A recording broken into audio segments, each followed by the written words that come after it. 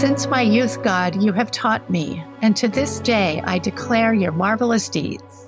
Even when I'm old and gray, do not forsake me, my God, till I declare your power to the next generation, your mighty acts to all who are to come. That's Psalm 71, verses 17 to 18, and this is the Living the Word Bible podcast. I'm Sarah Christmeyer, talking with women about the Bible and the difference it makes in our lives. However old you might be or however old you feel, I love that psalm. The thought that God teaches us from early on and sticks with us right to the very end. I hope I will do as the psalmist, and as long as I live, tell others about God's faithfulness and mighty acts, passing it on to the next generation.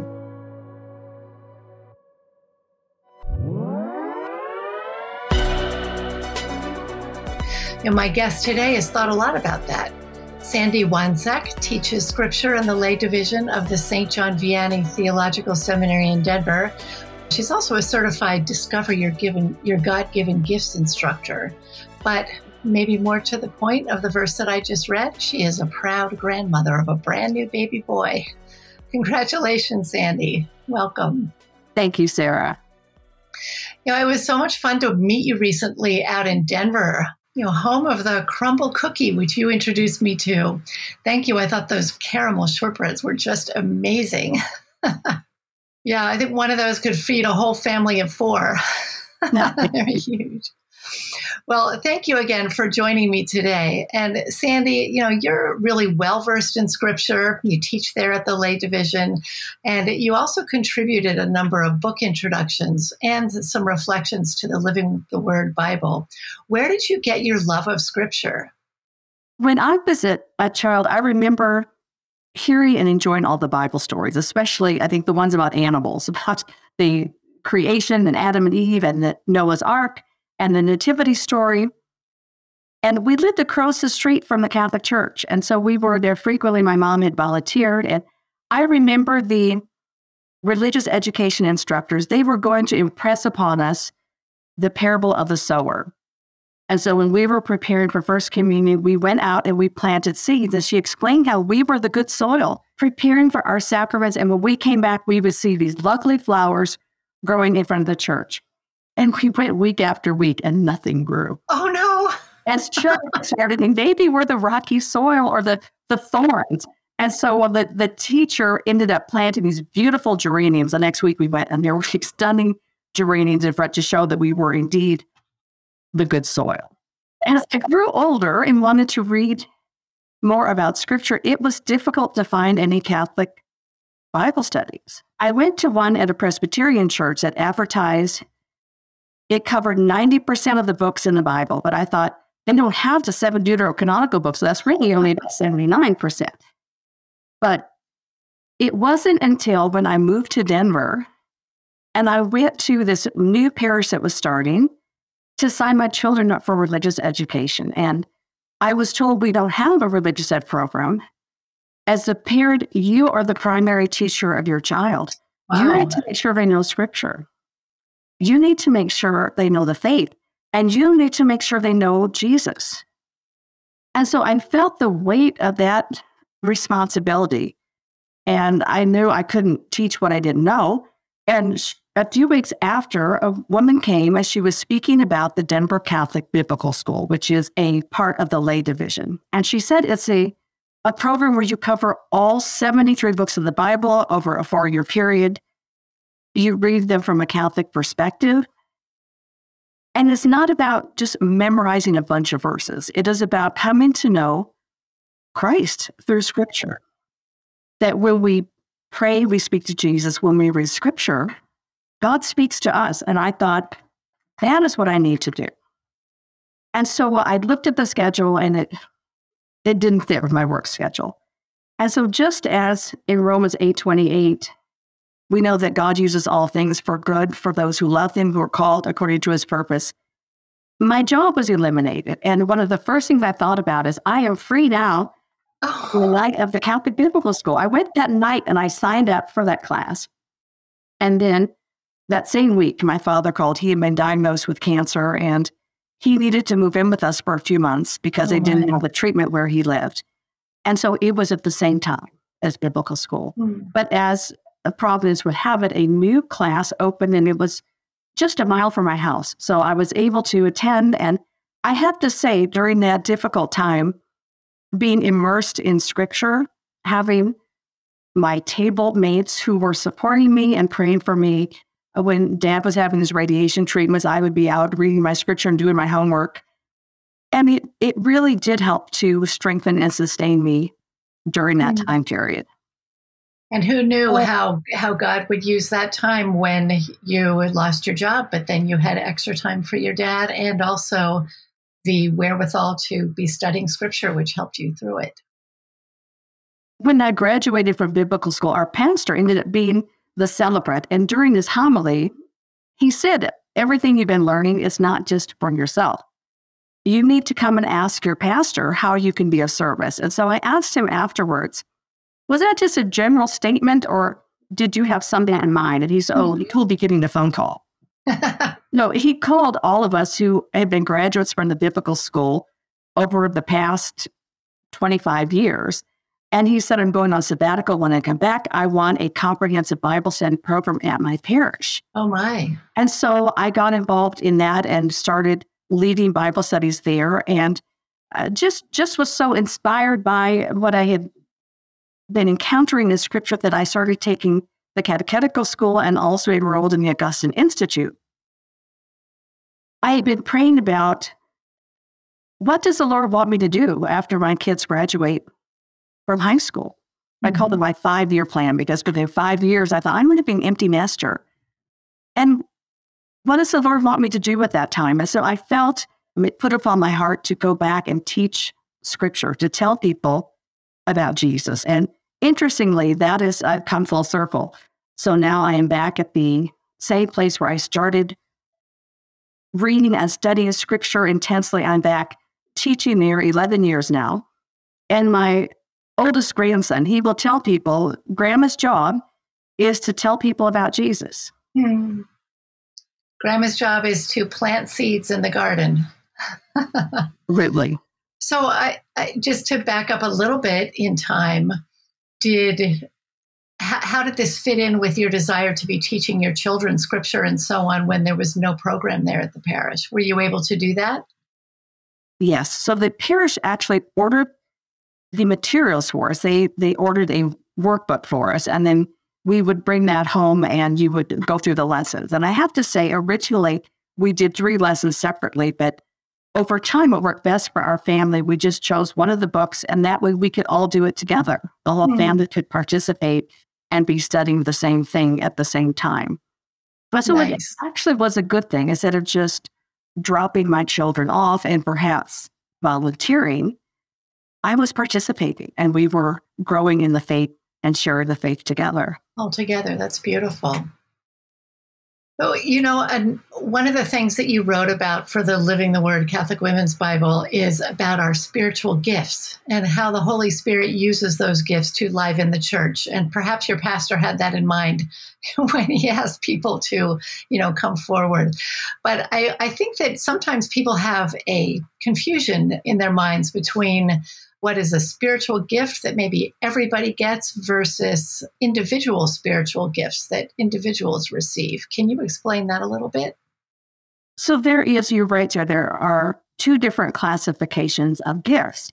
And with Pentecost coming, it just brings to mind the story of the apostles being emboldened by the Holy Spirit, and then Peter going out and speaking and so boldly at this illiterate fisherman, and now 3,000 convert that day. And if you ever think, I just wish I could be enlivened by the Holy Spirit like the apostles were, then I could go out and evangelize too.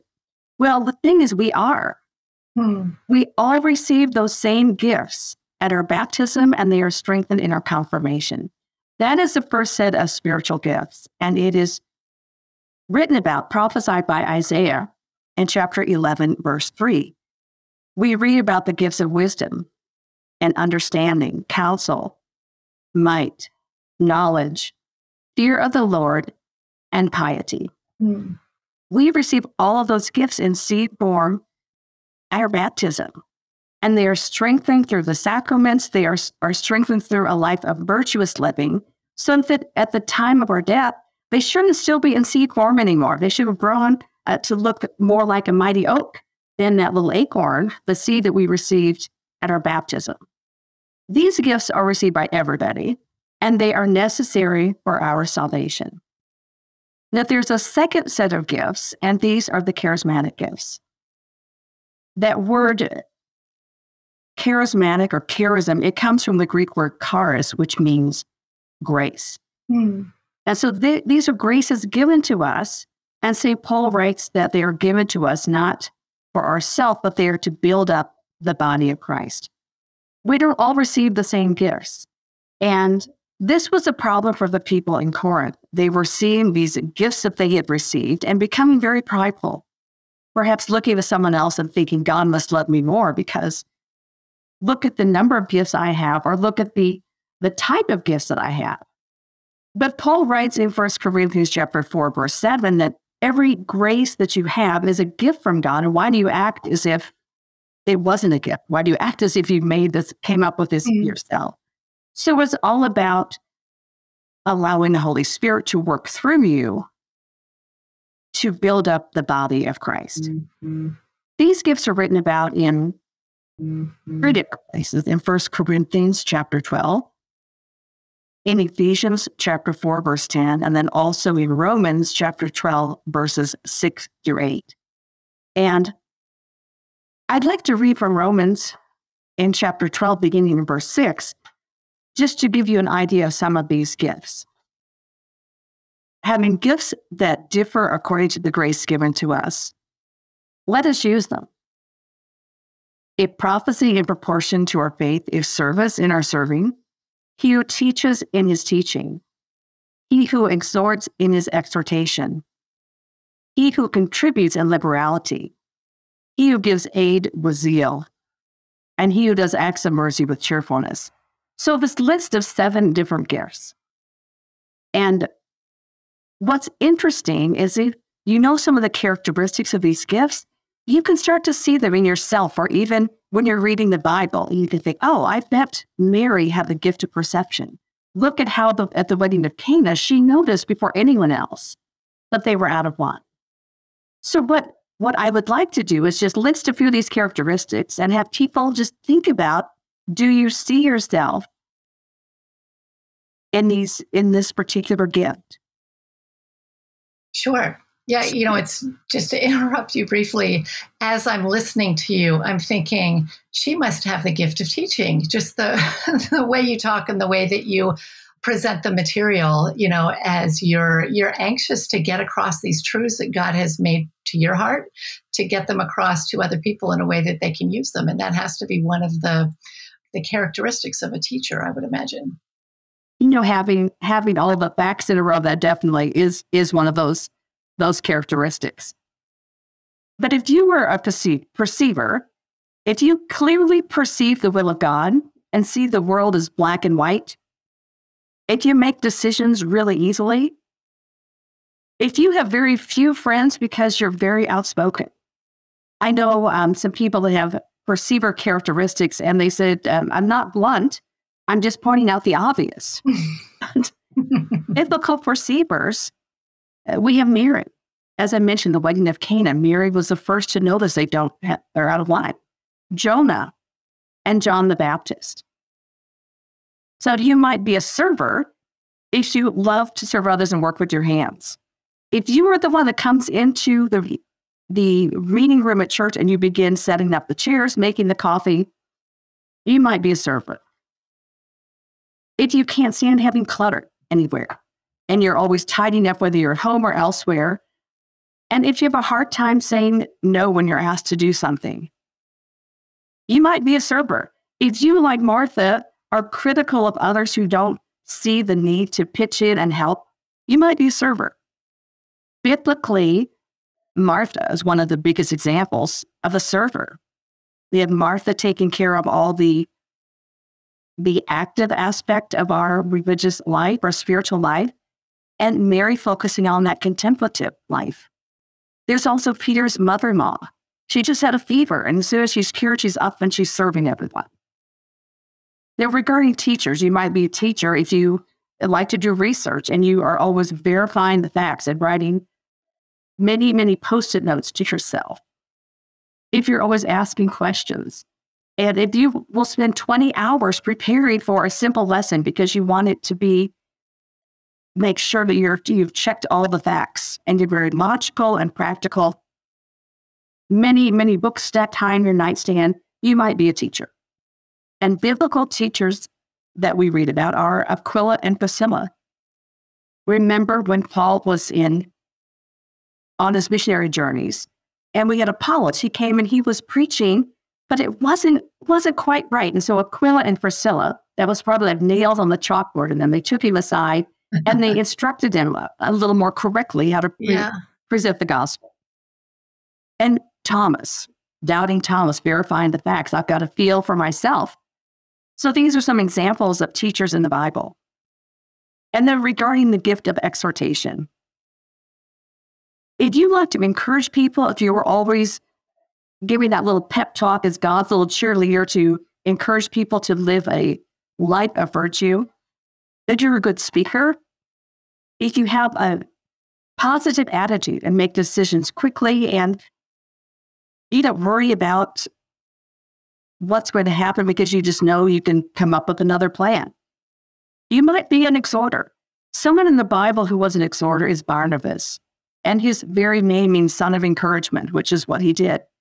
And we can think about Aaron, the brother of Moses. When God told Moses, you're going to lead my people out of Egypt, Moses said, are you sure you've got the right guy?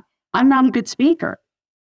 And God said, you have your brother Aaron, and I will give him the words. I'll give you the words, but you've got Aaron, and he could do this job for you. And then the gift of giving. If you're always giving of your time, your talent, your treasure, if you're the one who likes to pick up the tab when you go out to dinner or is always spoiling people by surprising them with gifts, if you were the child that had the dog walking service or the lemonade stand or always end up handling the money at church, you might be a giver. And in the Bible, we see Cornelius and Lydia, the businesswoman who sold the purple goods, giving of her home for the first house church. And we see Paul giving his entire life to the gospel of the Lord. And the next is administration. If you love to organize things and to lead, if you have a plan, you have to have a plan for every day. And you might even find yourself making a plan for your spouse and your kids if you don't think they have a plan in order. If you like long-term projects, if you sign up for way too many activities, you go to the stewardship fair at church and you sign up for 20 things because they just all look like they look great activities. You might be an administrator. In the Bible, we saw this with Joseph in the Old Testament, who was put over the house by Pharaoh. We have Nehemiah, who was sent back to rebuild the temple and orchestrate that along with Ezra, and King David, a master builder.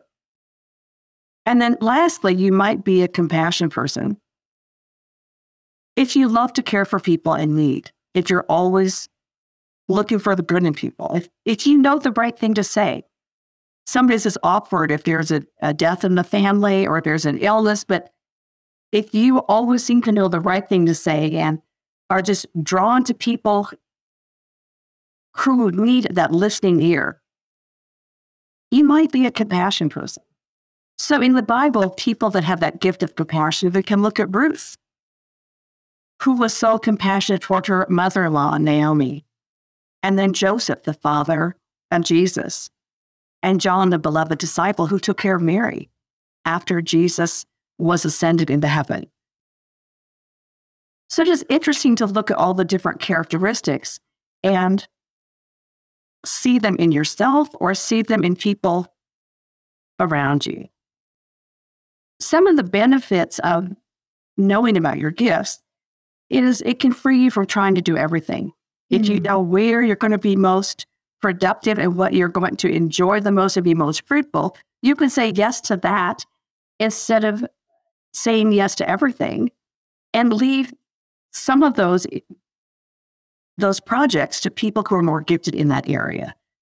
Now, of course, you're going to be working with all these gifts. If someone comes up and they just had a terrible day, you would never say, well, I don't really have the gift of compassion. You need to go talk to somebody else. Of course, you're going to be listening and working in those gifts, but it can help you just decide what ministries you might want to be involved in at your parish. You can try out different things that sound interesting. If the Lord puts it on your heart to try something, it may be because you're gifted in that area. So listen to those promptings of the Holy Spirit and try different things out and see where you're most effective. Some ways to know if you're working in your gifts is if it doesn't feel like work, if it feels joyful and prayerful and it doesn't really feel like work. Secondly, if you're bearing fruit, you see fruit coming from this. And thirdly, if you're receiving positive feedback, whether it's something where it can be a formal survey that goes out, but also maybe people just come up and comment on how well you did at something. And especially if it's something that seems effortless to you, but it's bearing that fruit, you're getting the good feedback, it may be a sign that that is an area that you are gifted in by the Holy Spirit. Well, hearing that whole list that you've just done, it just gave me this picture of God's wonderful planning in providing for all of the needs of the church, but through all of us different people. And what you described, it sounds like, on one hand, like very kind of ordinary things that we're born with. And yet we hear that grace builds on nature, right? And so I'm sure that when we offer, it's kind of like, offering up the 5, the loaves and the fishes, that God just is able to multiply what he's given us when we put it to use for his church.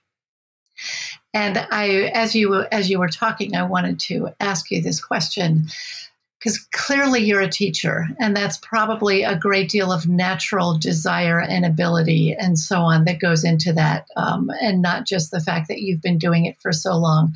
But I wonder if you've at some time experienced teaching as a grace, as something that's powered by the Holy Spirit, as opposed to, or in addition to, your natural ability of teaching.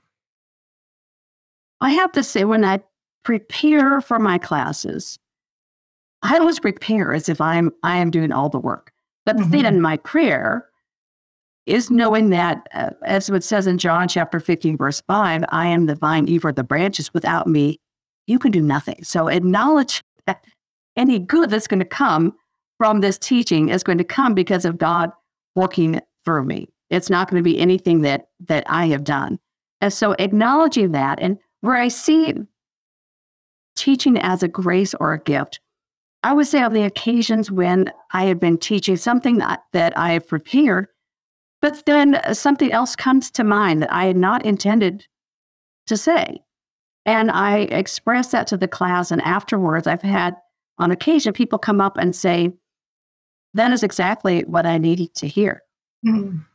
Or you looked right at me when you said that, and that is what I needed to hear at this time. And so I see that as a grace, that God knows what it is, who it is that needs to hear a particular message and what that message is. And I think that my prayer in teaching is that I can be an instrument. He can use me to say to the classes what it is he wants them to say, and for them to hear what he wants the Holy Spirit to say to them. I'd be interested. There's a lot of people listening right now, and if you are listening, I would love to know, what is your particular charism, and how did you discover it? You could share that with our community on Instagram at Living the Word Bible. And I know Sandy and I would love to know that and to have a conversation about it if you'd like to share with us. Sandy, we don't have a lot of time, but I had wanted to get to this other thing that I know that you're a part of. You're involved in a grandparenting conference that the Lay Division is sponsoring this summer. And I have only just recently heard about grandparenting conferences, maybe because now that I am one, it has some kind of meaning. But tell me about this. How can there be an entire conference about grandparenting? So now we're on to one of my favorite topics with my new, my new 2-week-old grandson. But the grandparenting conference, it addresses two different issues. The first is, what does today's culture say about our retirement years versus what the Bible has to say? Mm. And so we can look at many different ideas that we have in our culture that when you're ready to retire, you're done raising your children, you're done working, and so it's time to eat, drink, and be merry. It's all about me right now. That's what society tells us. But we read in Scripture, in particular, the verse that you read at the beginning about in our old age, passing our faith on to generations. And there is another verse let's find this, in Psalm 92. It said, the righteous flourish like a palm tree and grow like a cedar in Lebanon. They still bring forth fruit in old age. So the palm tree, this palm date tree, it bears fruit until it's 150 years old. And often the larger harvest of fruit come in the older age of this tree. Mm. And so the Bible has a very different perspective. It tells us that we're not finished. We are still of value to society. And in particular, we have a responsibility to play a role in passing the faith on to our grandchildren. When you look in the Bible, if you were to look up the word grandparent, you only find it twice. And Really? one is in regards to locust. There will be a plague of locust as such as your parents and grandparents have never seen. That from Exodus.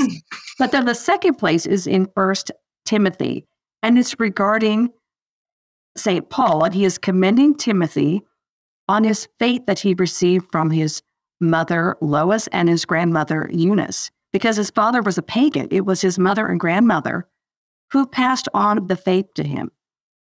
And so these are the only two places we see the word grandparent. But if you look up father's father or children's generations, you find many, many places where it is speaking about the role of the grandparent and how important it is to pass on the faith to that next generation so that we don't become like in the book of Judges, where they lost the faith because it was not passed down from one generation to the next. Yeah. God has no spiritual grandchildren. You have to actually do that work. Were you impacted by your own grandparents?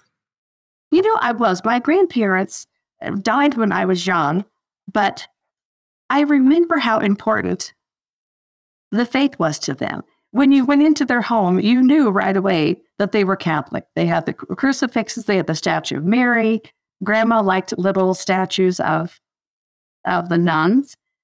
And they had a family Bible that traced our family all the way back into the 1800s. So this is something I have even today. And I would say with my grandparents, more important than stressing our heritage of being Irish and grandpa being German, they stress the heritage of our Catholic faith. Part of that is who we are. That has been passed down through the years. And I so appreciate the blessing of that I think today so many people, they're wondering, who am I? And especially if parents decide I'm not going to teach my children any particular faith because I want them to choose when they're older. And what a disservice that is. I can see now with my little grandson is receiving his reconciliation this year. So the faith continuing to be passed down. I don't know if you see the movie Belfast or not, but it's about a family. No. They're living in Ireland during the unrest of the 70s and 80s, and they're contemplating moving to England to get away from the fighting. And the little boy is talking to his grandfather, and he's worried. He said, if we go across the water to England, no one's going to be able to even understand our accent. And his father said, you know who you are. You are Buddy from Belfast 15, where your grandma and your grandpa look out for you and care for you. Your mom and your dad, they look out for you, and your brother looks out for you. And that's going to be the same no matter where you are. You know who you are. And so I thought that was very powerful and can be applied to knowing the faith and that we are children of God. Yeah. And that informs who we are, but how we live our lives. So I know so many grandparents who are just in despair over their grandchildren because their children have stopped practicing the faith. And is there a role for for grandparents in that kind of situation? Well, and that is actually the second and third parts of the workshop. The second is just thinking about what are your hopes and your dreams for your grandchild? And what are some things you can do to help that become a reality? Because it's just not going to magically happen if you think about it enough. And so we'll go through various ways. There's a beautiful book. It's by Alan Hunt, and it's called Dreams for Your Grandchild. And he lists different steps that a grandparent can take to pass on the faith. We can love, pray, dream, model, build habits, connect, and inspire. And he gives examples of things that you can do to help make those wishes for your grandchild a reality. Now, in some cases, the parents aren't teaching the children. They're not passing on the faith. And so the third segment, we talk about some problem areas like that. And what are some things you can do? Can you volunteer to take your child to Mass or your grandchild to Mass if the parents are not doing that?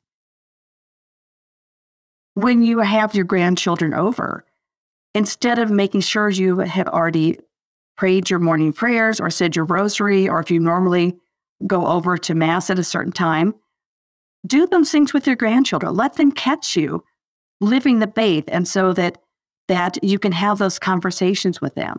So different areas, and then speaking about what resources are available, how we can support one another. Because one of the biggest resources, one, looking at your own grandparents. Secondly, looking at other grandparents, our peers. When we do these workshops, I've only been a grandmother for 8 years. I'm not an expert. And so I will introduce these topics. In the room, we may have over 1,000 years of experience. And so somebody in the room has gone through the problem that you are experiencing. And so we can share with one another. And a beautiful way to do this, I don't know if you've heard of the International Catholic Grandparents Association. No, I haven't. And so this was started in Ireland. And the hope is that chapters will start at every parish where the grandparents get together and they pray for their grandchildren. But they also discuss ways that they can pass on the faith to the grandchildren. And the Catholic Grandparent Association makes it very easy because they have a list of potential topics you can discuss at your meeting each month.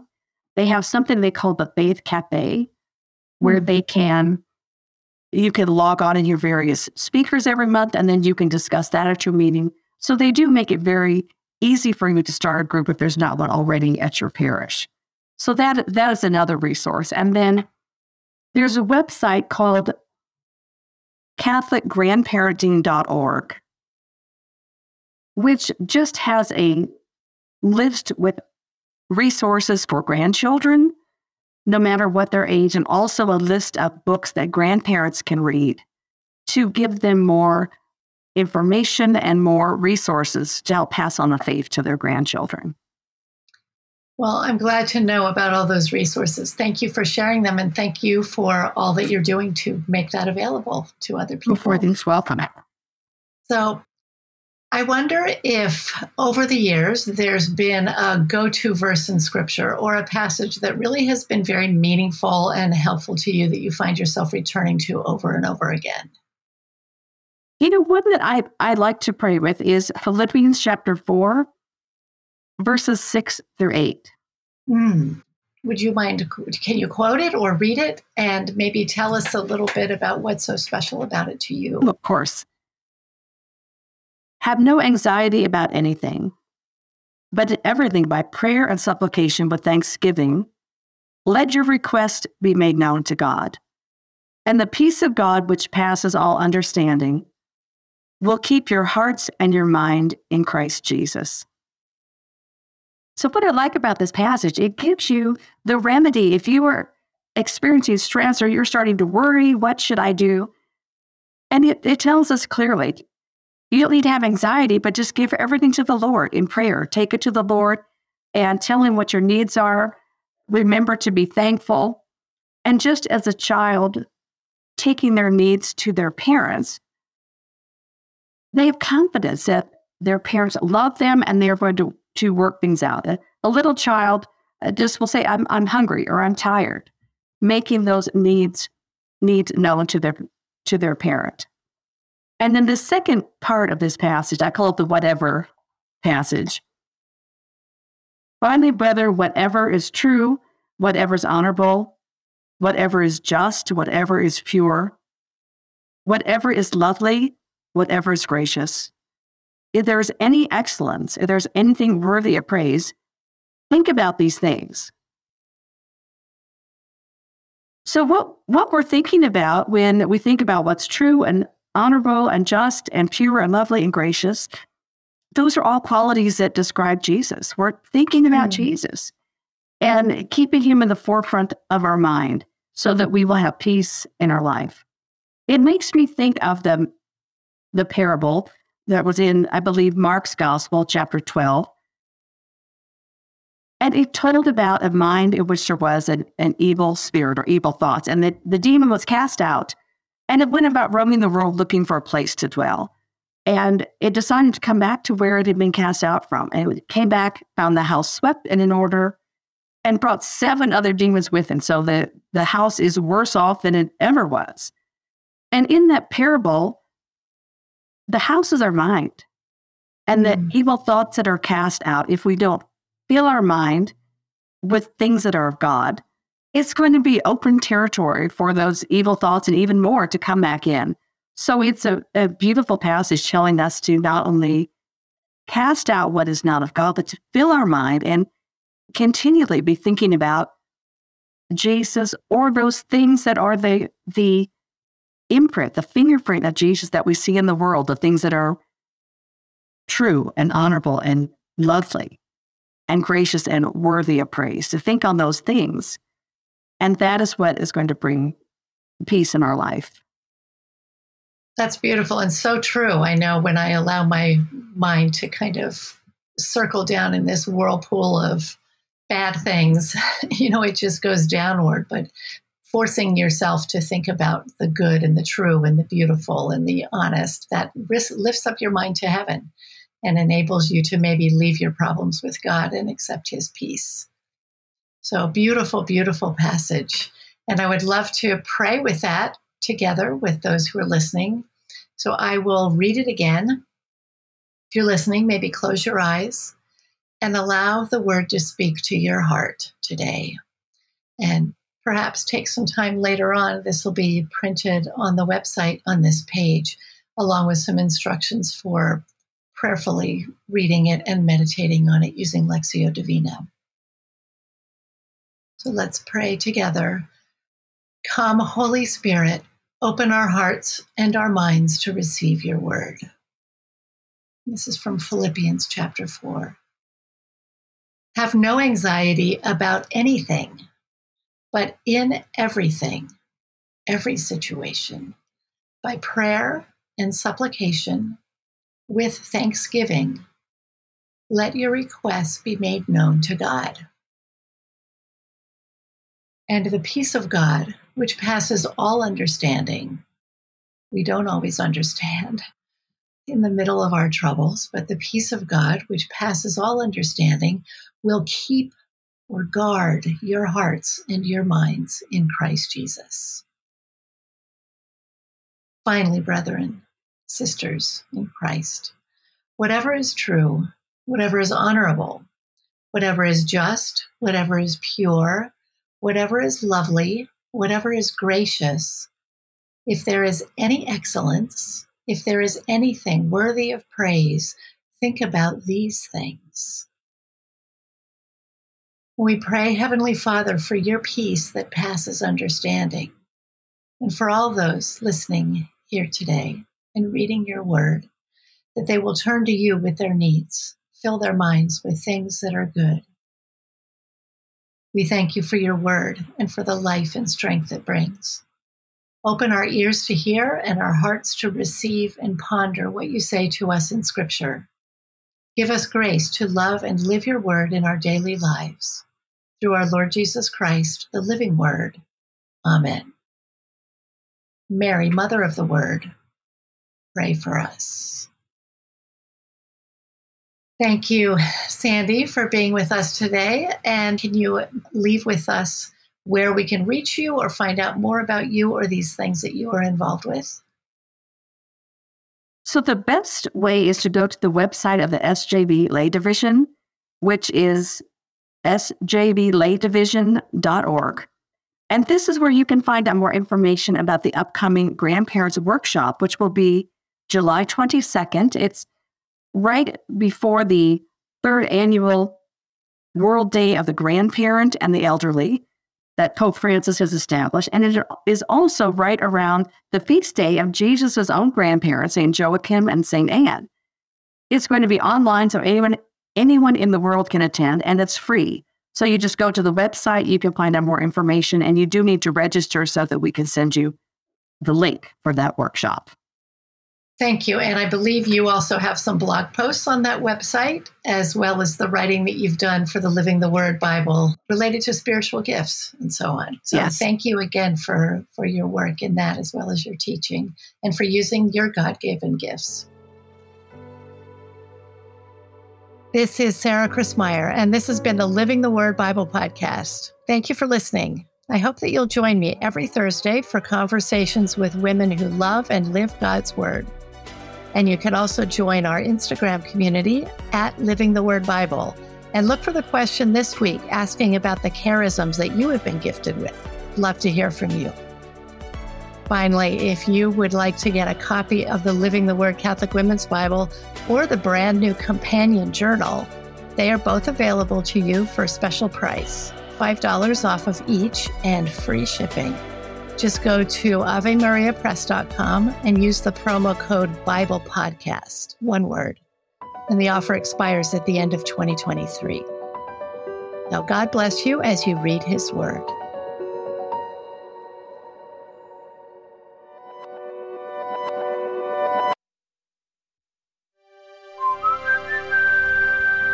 This podcast is part of the Spoke Street Network.